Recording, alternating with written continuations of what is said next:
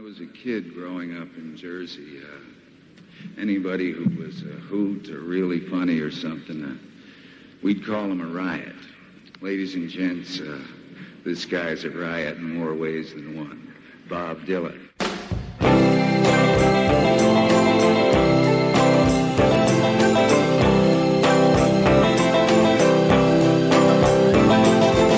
Seen a shooting star tonight, and I thought of you. You were trying to break into another world, a world I never knew. I always kind of wondered if you ever made it through. Seen a shooting star tonight, and I thought of you.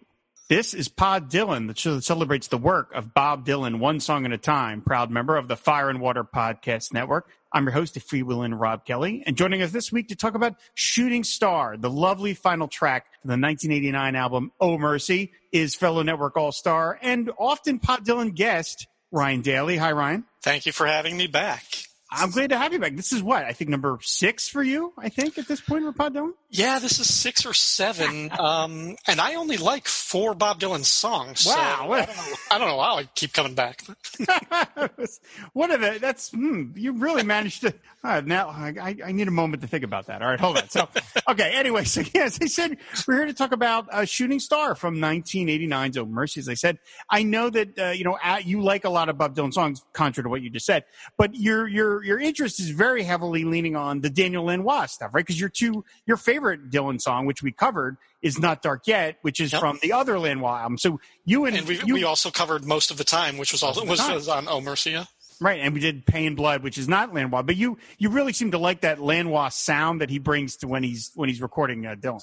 Yeah, I mean those two are at least 2 of my top 5 Dylan albums. And from what I've heard, his latest one, Rough and Rowdy Ways, also might be in my top 5. Okay. But yeah, I just, there's something about the sound, the production, which is, we've talked about this before. I know it might be a little bit ironic because apparently while Dylan and Lanois got along and they had an amicable relationship, they argued constantly about what should and should not be on these albums. And I think we could make a case that some of the better songs got left off. Absolutely. In both cases. But this is definitely one of my favorites, and it's part of the whole. I've been listening to the album Oh Mercy a lot, and for some reason, I don't know what was wrong with me in previous listens, but it wasn't until kind of getting ready for this that I was like, there's a lot of spirituality in this album that I for some reason never picked up on previous listens. Yeah, I mean, for anybody that needs the context sort of a little bit for this record, was Bob had been coming off a series of underwhelming albums, let's say, and underwhelming live albums. I mean, Real Live, Dylan and the Dead, Empire Burlesque. I know everybody that listens to the show loves Empire Burlesque, but get over it. Knocked Out Loaded and Down in the Groove. And then, of course, he then did the Wilburys, and right around this time, he started writing songs. And there's that quote from George Harrison where he said Dylan had played or either played or at least read the lyrics to these songs to George Harrison. Imagine that. Imagine having a Beatle to bounce your work off of. How cool would that's got to be? But apparently he played these songs for Harrison, and Harrison later said if the Wilburys did anything, they got Bob to start writing great songs again, so it was worth it. What a great thing for your friend to say about that. But apparently that Dylan had just signed a new contract with Columbia Records, and he knew that the last couple albums had really been sort of compilations of what he had lying around. And he apparently knew he had to really make this one count. He had a new record, new contract. He really had to make something important. And he did. He obviously really managed with Lanois to sort of bend these songs into shape. Now, yes, we can argue that a lot of the greatest songs did not make it onto this record. I mean, the fact that this record doesn't have Dignity or Series of Dreams is, you just shake your head. And Series of Dreams is my all-time favorite Bob Dylan song. Mm-hmm. So the fact that those two could be left off is just sort of like, wow. I have heard from 2 different sources. One that Lanois wanted Series of Dreams to be either the first song and Bob vetoed it for Political World, or the last song and Bob vetoed it for this one. So, okay. All right. I mean, All right, I can see that. Having listened to it again a couple of times just in the last few days, I like every song on Oh Mercy. I'm not sure I like the arrangement and the order of the songs as they flow. And I don't know if it would be a different experience listening to it on a vinyl record where you've got two distinct sides, right, with each side being a different listening experience. And I've been more kind of thinking about that and kind of orienting my head towards that just in recent months since I've been doing a music-based show and thinking about records. But I've only ever heard this one either on CD or on digital, where you have the whole album running through. Right. So I don't know. I just the arrangement of the songs, the order. I might have made some changes to it, but I'm not sure the flow is as cohesive. But each individual song, including the one that we're going to talk about, I love. So if that was Lanois' Hill to Die On, if again we don't know that this is exactly true, but if Lanois was saying Series of Dreams is going to be either the first or the last, then I could say, well, I could see why Bob would say leave it off, because to me, I would not have wanted to lose Political World, and also to me, this is the perfect way to end this record is with this song. So I would have fought to have Series of Dreams on there, but just not in the first or last position, because this to me, this song is one of Dylan's most effective album closers. To me, it really sort of. I'll continue with the lyrics a little bit. It says, "Seen a shooting star tonight, and I thought of me. If I was still the same, if I ever became what you wanted me to be, did I miss the mark or overstep the line that only you can see? Seen a shooting star tonight, and I thought of me. Listen to the engine, listen to the bell, as the last fire truck from hell goes rolling by. All good people are praying. It's the last temptation, the last account, the last time you might hear the Sermon on the Mount. The last radio was playing." So, okay, like a lot of great Dylan songs, this is either aimed at a lover or his audience. And it can work whichever way you want it to do it. I've always taken it as a little bit as to the audience. To me, the line about, if I was still the same, if I ever became what you wanted me to be, did I miss the mark or overstep the line that only you can see? Which to me is an amazing turn of phrase of the idea of, I'm not the thing that you wanted me to be, and you never told me what you wanted me to be, because only you know it, and you're now criticizing me or going after me because I'm not the thing that you imagined in your head. And I just think that's such an effective line. But it could be both a relationship or a performer to an audience, or an artist to an audience. I've also heard that this song might have been about, some theorize that this is about him sort of shedding and breaking away from his religious phase. And the line that, did I miss the line that only you could see, is addressing God. Or some sort of religious, not scruple. I can't think of the word, but sort of a kind of a standard right. of behaving and of living that he wasn't capable of living up to for that long. A tenet, perhaps. Yeah. For me, just going back to when I discovered the song and like the story that I craft for this, I've always taken it as the former, where he's talking about a lover, a past person in his life, a woman. For the context, I discovered this song actually on MTV Unplugged, or the Bob Dylan Unplugged album, because, as I mentioned on my first appearance, I grew up hearing a lot of his music either through osmosis or my dad was listening tons of it. But he was the one who convinced me to listen to Time Out of Mind. And I really, really liked that. And then I listened to Unplugged, and this is the second song on that. And this one jumped out at me because I had heard other songs. I had heard Desolation Row. I had heard All Along the Watchtower and everything. This was a song that I wasn't familiar with, but I was struck by the pretty simple arrangement and almost kind of lullaby quality of it, as just a very simple kind of ballad and a sad song. So then I wanted to hear what the original version was, and that's when I started listening to Oh Mercy. And then felt like my love for the song was rewarded because this song was one of 4 Dylan tracks included on the album, or no, maybe only 3, on the soundtrack to the movie Wonder Boys. Oh, that's right.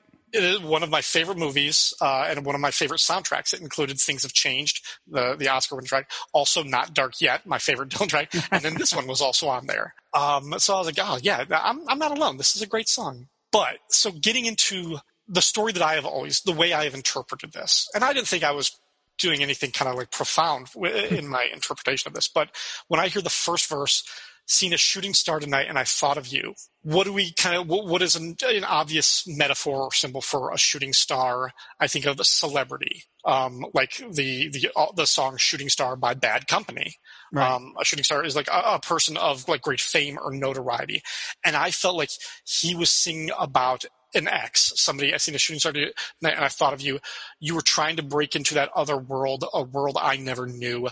They hit this rock in their relationship because she wanted to be rich, she wanted to be famous, she wanted to be in this movie Hollywood biz, and that just wasn't for him, or he didn't fit in with that scene. And then I've seen a shooting star tonight. I thought of me. And he's thinking about his own shortcomings and how, like, whatever led to their tumultuous breakup, that he couldn't conform to what she wanted, and this past kind of the end of that. And then where it jumps into like this middle section, which a lot of people read into this religious symbolism of it, I just took it on its face with listen to the engine of the last fire truck from hell.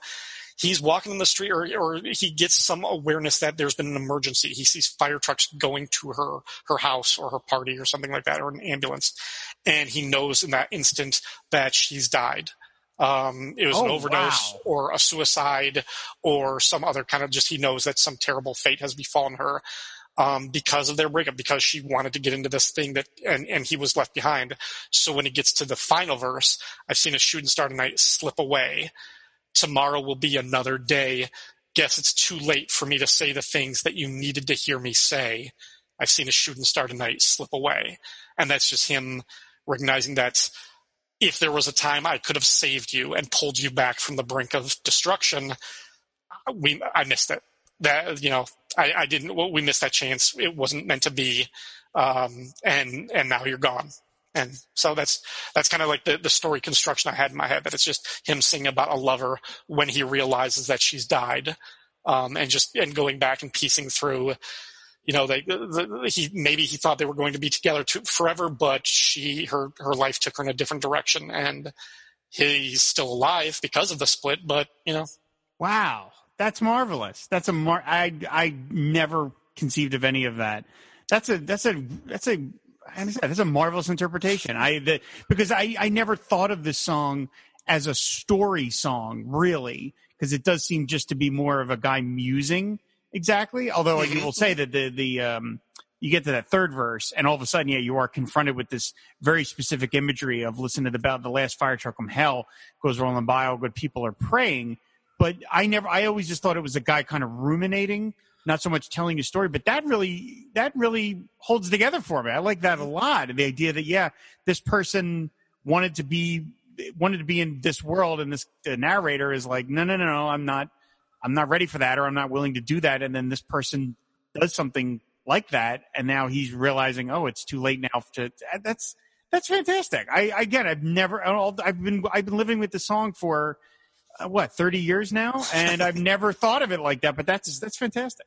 And I'm sure part of it, like what we do with any song, I'm bringing a little bit of my own biography to my interpretation of it and my own expectations.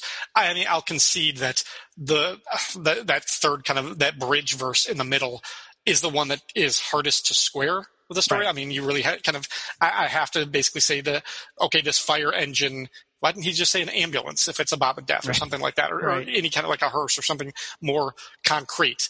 What's the last temptation on the mountain? The last radio is playing. It's harder to kind of like fit those in the square, but that's still the way I make it work in my head. If this person that the narrator is singing to is someone who wanted to be in the world of the performer and couldn't, desperately wanted to get into the world of the performer, but couldn't do it because of lack of talent or whatever reasons. Maybe that person was listening to the narrator on the radio for the last time. And that's the third verse, the last radio song. It's the last time you're the person who kills themselves or dies because they're hearing the narrator for the last time over the radio. Right. So there's that too. So now we're all piecing this together. This is now it's funny for a song that, again, like I just said, I don't really feel like is a story. It is instructive if you go and you can go to YouTube and you can listen to these things. There are there is at least one alternate take of this song that Bob worked on with Lanois when they were doing "Oh Mercy," and the words are very different. There's a lot of different. The performance is relatively the same. I will say I think his vocal is a little craggier on the outtake than on this one. I think it's a lot smoother and a lot kinder. It's a lot more wistful in this one, a lot more melancholy. But it's funny for a song that I don't think of as a story. To me, presumably the earlier version is much more formless. To me, it's just all going all over the place. Right. And it doesn't really have something that you can sort of you feel like Bob is almost like thinking extemporaneously of like, here's this line, and it's all just kind of a jumble. But by the time he gets to this version, it's much more coherent. It is much more of a through line through the 4 verses, even if not necessarily a story, but it's a single thought you can sort of follow as he's going through the song. And again, the singing performance is marvelous. There's a slight echo on his voice that Lanois puts in, which is not something, again, they would typically do. He'd do it again on Time Out of Mind. But there's a slight, I remember when he sings, goes rolling by, you can hear like you can hear the just slight echo of it. And then, of course, he punctuates this final verse with a harmonica burst. Yeah. And that's the end of the record, is this wonderful harmonica solo that he does. And again, it's so sweet, but so wistful in that this guy is sort of saying goodbye. And I think most Dylan fans at a certain point do wonder, with every record, is this the last one? You know, you start to wonder, is he going to pack it in? I mean, after 30 records, and so at least for me, every time he does a final song on a record, you always start, kind of like getting up in your own head and like unpacking. You're like, well, is this it? Is this the final word? Is it the final word he wants to say to it? Now, of course, "Oh Mercy" was not even close to the final record, but in 1989, we didn't know that. And if Rough and Rowdy Ways is his last one, then his last song is 5 hours long. So he definitely really like, I'm swinging for the fences here, people. But I mean, there is something to this of like this really. Bob doesn't. I don't know how much he does like this ideas of like concept albums. He obviously has a vision in his head, and some songs don't fit. No matter how good the songs are, they don't go on. It doesn't matter. But this does feel like a summation, a bit of what we've heard to this point. Of this guy. And again, I really am liking this idea, Ryan. I'm really liking this idea of this is so specific, and it is a very oblique story song. So I like that a lot. Well, then I think I fooled you. So if I can convince you. Now, given the scholarly level of and quality of your other guests who've been on this show besides me, I'm sure they have their own theories if they like the song at all, and some of them may have some sort of expert insight into this song, and I would be keen to hear it, especially if I'm completely wrong. You can't be wrong, though. You can't be wrong. That's the beauty. I mean, has he ever gone on the record and talked? I'm sure why would he? But like, I don't know if there is any more kind of insight, if there is a definitive statement about this song. Not as far as I know. He doesn't really get into it about it in Chronicles. That's the most he's ever talked about, is making the record, but he doesn't get into like, oh, by the way, Shooting Stars about this. He doesn't say that. So yeah, no, I think it's a perfectly valid interpretation, and I like it a lot. Again, and it's so much is the performance in his voice of just, again, the wistfulness that he's able to, of course, because it's like he's sad. He's not angry. I mean, even though you got the line about, and I thought, did I miss the mark or overstep the line that only you can see? That's got some anger in it, but the way he says it is more sad and resigned, of just that only you could see. He's past the anger of this thing, and he's moved on to just something of just this kind of rumination about it. And you mentioned, of course, that it was he played it at the MTV Unplugged sessions in 1995. So that song was only 6 years old at that point. So obviously he was still kind of pleased with it. Concert-wise, it's only been played 126 times in the course of the 23 between 1990 and 2013. There are some live versions you can find on YouTube, and they're perfectly nice. He doesn't. It's not a song that he futzes with very much. The verses on the live version that you hear is basically what you're going to hear on the record. But I think the tune is so sweet and so nice that I like that he sort of kept it intact. I like when he screws with things and changes it all up around, but I like that in this case, he sort of, I think he realizes, I got this one right. I think this is probably I really got it. I nailed it, and to just do it the way that it was on the record because it sounds great. The one other thing I do want to mention that I love about this song, and I don't know, it has to have been intentional because I don't believe anything on a Bob Dylan record goes by just willy-nilly, although I could be completely wrong. You listen to this song, right? The song goes, and then it ends, and there is probably 1 or 2 seconds of silence. Song's over. Album's over. But if you listen closely, you hear this weird sound at the very end of the song. You hear this little wah sound. Did you notice that when you were listening to it? I don't think I did, no. It's very quiet. If you listen to it, you just go, it sounds like the song is over. But at the very, very end, you'll just hear this little wah sound. And it sounds almost like one of the musicians like put his guitar down or something. Like it sounds like a guitar. I don't know. Again, I know nothing about music, so maybe I'm completely wrong. But anyone who's heard this, I remember the first time I heard it, like I left the CD on and I was like, wait, what's that? What was that? What was that sound? And you just hear this little sound. And to me, I know from reading one of the Clinton Halen's books, the recording sessions, that almost all of Oh Mercy was recorded in the middle of the night. It was done from like midnight to 4 a.m. or 3 a.m. It was a very, very subterranean record. In fact, on YouTube, again, there's an interview with Daniel Lanois where he talks about the making of the record. And apparently Bob was like, I only want to do things at night or something like that. But that sound to me almost feels like it had to have been left in. And there's this sort of informality of like, yeah, we're hearing whatever musicians are playing, putting their instruments down and they're done for the night. There's just some extra little, you're like in the studio all of a sudden with the players beyond just the songs. And I love that extra little detail, and only a Dylan nerd like me even notices that stuff, but I love it. And I can't help but think of it when I listen to this song, because there it is. It hears this little wah sound. It's like the sound of like the pick striking like a string or something on a guitar, like incidentally. Yeah. Yeah. I've heard that too, and it makes sense to me because I don't think a song like "The Man in the Long Black Coat" could have been recorded during the daytime. I don't think right. You couldn't do that song when the sun is up. Yeah, right, exactly. How are you going to talk about that? The creepy swamp stuff in the middle of the afternoon, go outside. You know, it's like when you go see a movie in the afternoon and you're in the dark for 2 hours. Not that anybody goes to movies anymore, but you know what I mean. When you the before times, we used to go to movies.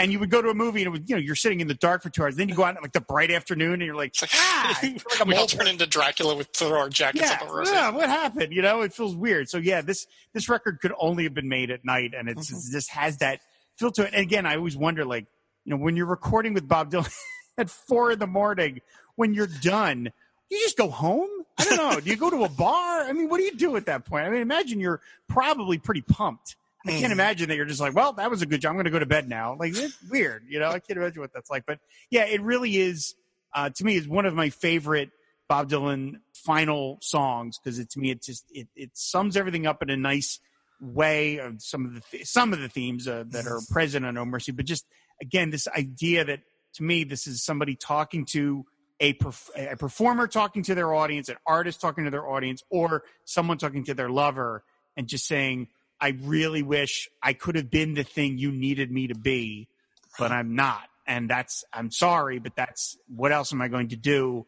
And you're reminding me of a shooting star, which again, in some cases can be a beautiful thing. Shooting stars can be beautiful, bright things. They don't last. Right. That's their whole notion is that they're transient. But again, it's a nice thing to refer to someone as, because it's a star. It's a bright, nice thing, but yet, of course, there's the negative connotation to it. Right. Well, the nature of the shooting star is it has to fall. So yeah, it's really, really gorgeous. The last thing I did wanted to mention, I cannot sing well. I mean, I know how. I don't have the singing voice that anybody would really champion or pay for.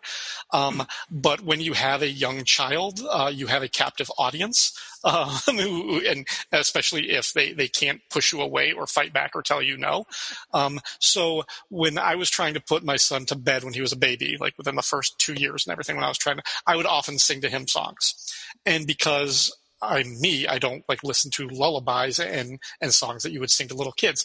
I sang him the songs that I liked and that I knew the lyrics to. So I would sing him songs by Tom Waits and Prince and the Rolling Stones. And this is the one Bob Dylan song that I was singing because this is the one that I could memorize. I knew all the lyrics, and it's lyrically very simple. So someday, you know, somewhere buried in my 3-year-old son's subconscious is he knows the lyrics to this song because I sang him to bed with this one a couple of times. So. Not bad. What Prince song? You said like "Sexy Motherfucker" or whatever. Yeah, exactly. Little Red Corvette a couple times. I Could Never Take the Place of Your Man. Ruby's Arms was the Tom Waits one I would do, or Downtown Train. Can't Always Get What You Want by the Rolling Stones.